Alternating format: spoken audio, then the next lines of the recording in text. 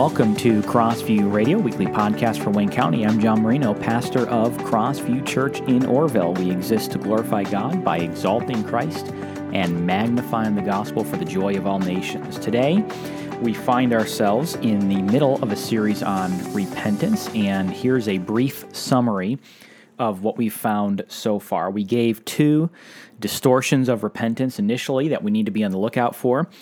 They were not exhaustive, but just two big ones that I see today. And the first one was the distortion that teaches that repentance is simply an act of the human will.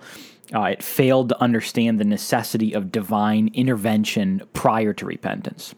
And the second distortion, the one that we spent more time on, was what I termed weaponized repentance. We said this was judgment disguised as repentance, and so we wanted to avoid those two distortions. And then last week we defined repentance, and in the definition there was one important thing that we spent time discussing, and that is the danger of a feigned sorrow. We said this: worldly sorrow is when you mourn the disruption of your idolatrous, self-centered worship. Godly sorrow is when you mourn the disruption of your fellowship with your loving Heavenly Father. And then finally, we defined repentance as this. We said biblical repentance is a change of mind regarding sin, judgment, and God's holiness, which affects or afflicts the heart in sorrow and results in a turning away from wickedness. Now, before we get to today's topic, I do want to do just one more thing. And on Church on Sunday, I was asked a question about last week's podcast, and the question related to the verses Hebrews 12, 15 through 17. And the question was, because I brought in some Greek on that one, how is it that we can understand that if we don't know Greek and we weren't aware of those things? So let me read the verses and maybe kind of wrap this up a little bit before we get into the topic for today. So Hebrews 12, 15 to 17 says, "See to it that no one fails to obtain the grace of God, that no root of bitterness springs up and causes trouble, and by it many become defiled, that no one is sexually immoral or unholy like Esau, who sold his birthright for a single meal. For you know that afterward, when he desired to inherit the blessing, he was rejected, for he found no chance to repent, though he sought it with tears." I said that in the Greek, the word "it" goes grammatically with the word blessing instead of repent. So probably, I'm guessing, if you just read this without understanding maybe the context of it, I think you would maybe on just the first time think that the verse means this. And I'm just going to add the word repentance in to replace the word "it." "For you know that afterward, when he desired to inherit the blessing, he was rejected, for he found no chance to repent, though he sought the repentance with tears." That's not what it's saying, but I think that's how most people hear it the first time. And so you read it thinking that, and you say, boy, God was harsh for not forgiving someone who was repenting. That's not what it's saying, and I'm not going to go into all of it that I went into last week, but basically it's saying this instead: "For you know that afterward, when he desired to inherit the blessing, he was rejected, for he found no chance to repent, though he sought the blessing with tears." So the question on Sunday related to the fact that I brought up the Greek and how do you figure this out if you don't know Greek? And the first thing I want to say is I'm not implying that only people who have studied Greek can understand Scripture. I don't think that's true at all.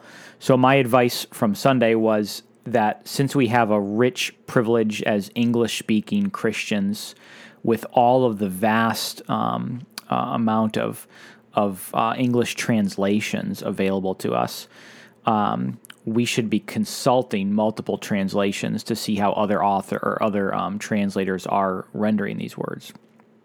So I looked on Sunday, and I found half a dozen or so translations, and I looked at the NIV, and the NIV says this: "Even though he sought the blessing with tears, he could not change what he had done." So the NIV, being a slight paraphrase, doesn't give a literal translation here, doesn't translate it as the pronoun it. It actually paraphrases that by putting the word blessing in there.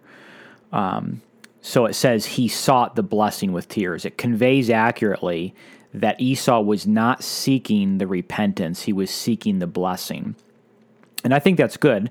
And I think that I think it's good that the NIV did that. And I think if you put your English Bible side by side, it can help you to see the connection and get an idea for the original meaning.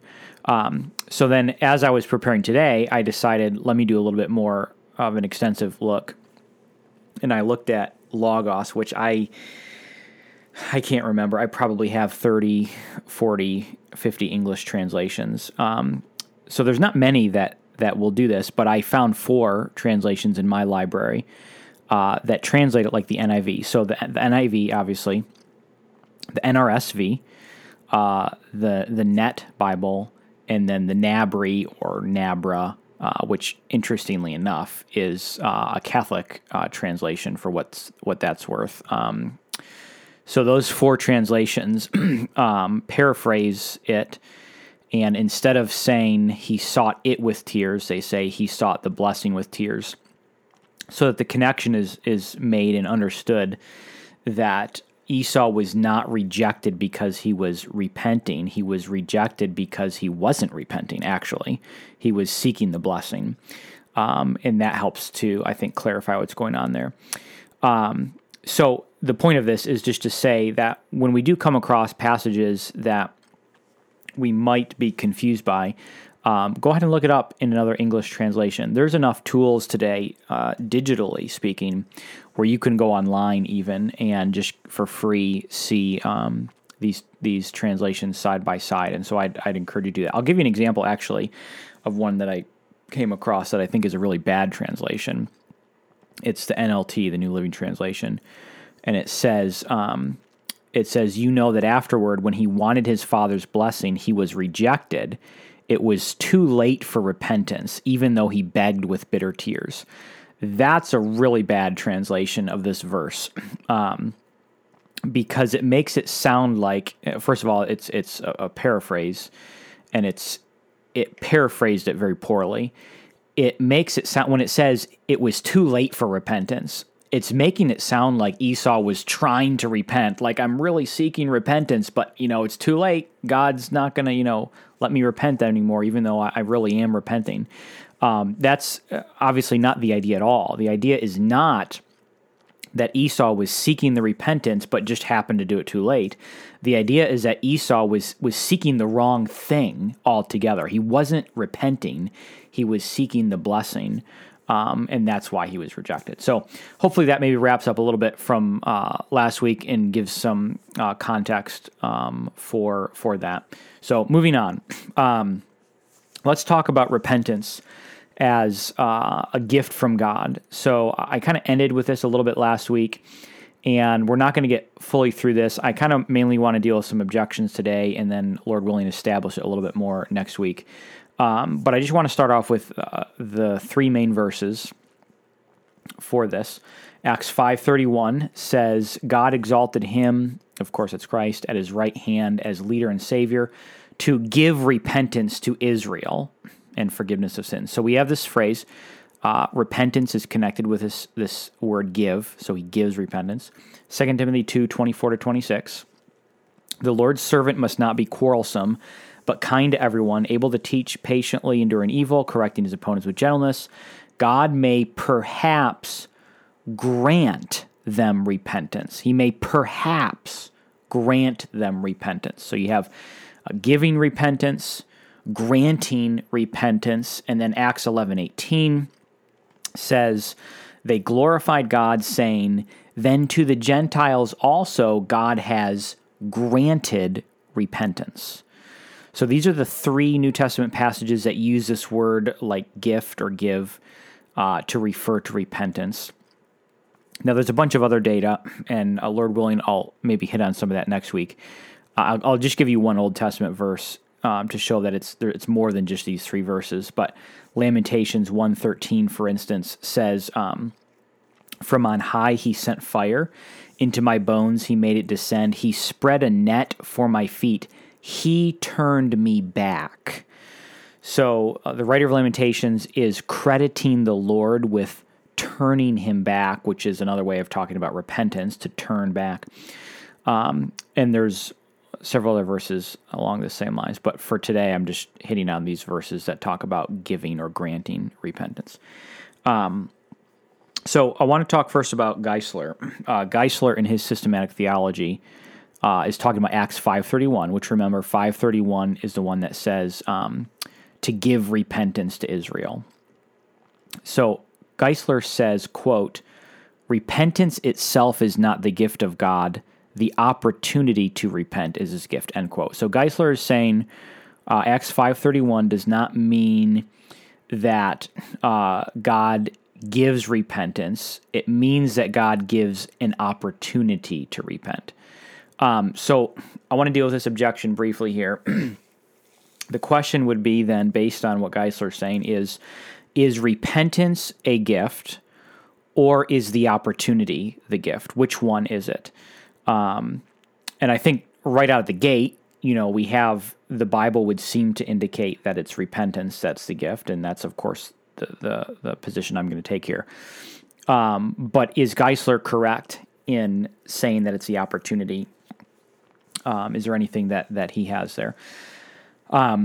Here's, I think, the problem with this, and that is that Geisler is saying, in addition to this, that the gift is universal. So when Geisler says that the opportunity to repent is the gift, he's also saying that this gift is universal. So understand it from his perspective. What he's saying is, God just gives this gift of the opportunity to repentance to all people. And then those people, in their own autonomous free will, can choose to accept or reject that. And it's just the opportunity has been made available to all, presumably out of fairness. The problem is when you put that Acts 5:31 text next to the Timothy text, it really rules that out as a possibility, because it says that God may perhaps grant them repentance. He may perhaps grant them repentance. In other words, this gift, whatever the gift is not universal. I mean, what does it mean to say that God may perhaps grant, but to also say that he may perhaps not grant? So this is where it gets perhaps maybe even a little bit uncomfortable for some of us listening to this. If Acts 5:31 and 2 Timothy 2 are both true, and I would contend that they are, then we must conclude that repentance itself is a gift from God that he does not give to everyone. This gift that is being given is not given universally. Not everybody is a recipient of this gift of repentance. And so I would disagree with Geisler and say that the gift is not the opportunity, because he really has to impose it on the text. There's nothing contextually that would give us that clue. I would say that the gift is repentance itself, simply what the text says. And so for those of us who believe in the doctrine of election, this obviously makes sense. If God is sovereign over election, then he is certainly sovereign over the components of it, and sovereign over the parts. If he's sovereign over the whole, then he's sovereign over the parts. If he's sovereign over salvation, then he's sovereign over all the little pieces that have to fit together in order to make that salvation happen. And so this is the first objection to the idea of repentance as a gift. The second one I did look at briefly before, but I'll look at it again here a little bit more. In the books Life in the Spirit by Thomas Oden, he says this, quote, "Were it strictly a matter of the Spirit overpowering the human will, then there would be no call to any duty of repentance, as in Scripture, repent and turn to God so your sins may be wiped out, that times of refreshing may come from the Lord. Such an appeal assumes that the hearer may or may not decide to repent," end quote. So here's what he's saying. He believes that the divine command to repent presumes human ability. If God is commanding you to do something, then we will assume that that means you can do it. So his argument is, if God commands it, then we can do it. But this actually, interestingly enough, resurrects a centuries-old debate between, of course, Pelagius and Augustine. And in his letter to Demetrius, Pelagius writes this. He says, quote, "God has not willed to command anything impossible," end quote. So Pelagius is arguing, and he believes that the presence of divine commands presuppose human ability. He was actually bothered by Augustine's famous line, which was, quote, "Grant what thou commandest, and command what thou wilt," end quote. So Augustine believed that our human inability to obey necessitated divine grace.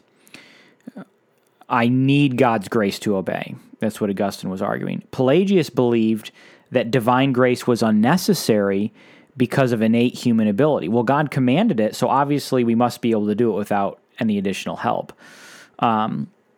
This debate also resurfaced during the Protestant Reformation between Martin Luther and Erasmus, and obviously it's something that we're still debating today. So the question is this: in order to simplify it, if God says in the Bible, pick something, "Thou shalt not steal," am I able to obey that command apart from divine assistance? Now, Pelagius would say yes. Otherwise, it would be unfair for God to command it. It's not fair for God to tell me to do something that I can't do. And Augustine would say no, God must grant the ability to obey in order that we will obey. We need divine assistance. And the biblical data, in order to kind of shorten this conversation here, is on Augustine's side. Let me just give you a couple of verses. In Jeremiah 13:23, we read this: "Can the Ethiopian change his skin, or the leopard his spots? Then also you can do good who are accustomed to doing evil." Human beings can no more do good than they can change the color of their skin, according to Jeremiah 13:23. Jesus says, John 15:5, "Apart from me, you can do nothing." And Paul touches on human inability in Romans 7:18 when he writes, "For I know that nothing good dwells in me, that is in my flesh. For I have the desire to do what is right, but not the ability to carry it out."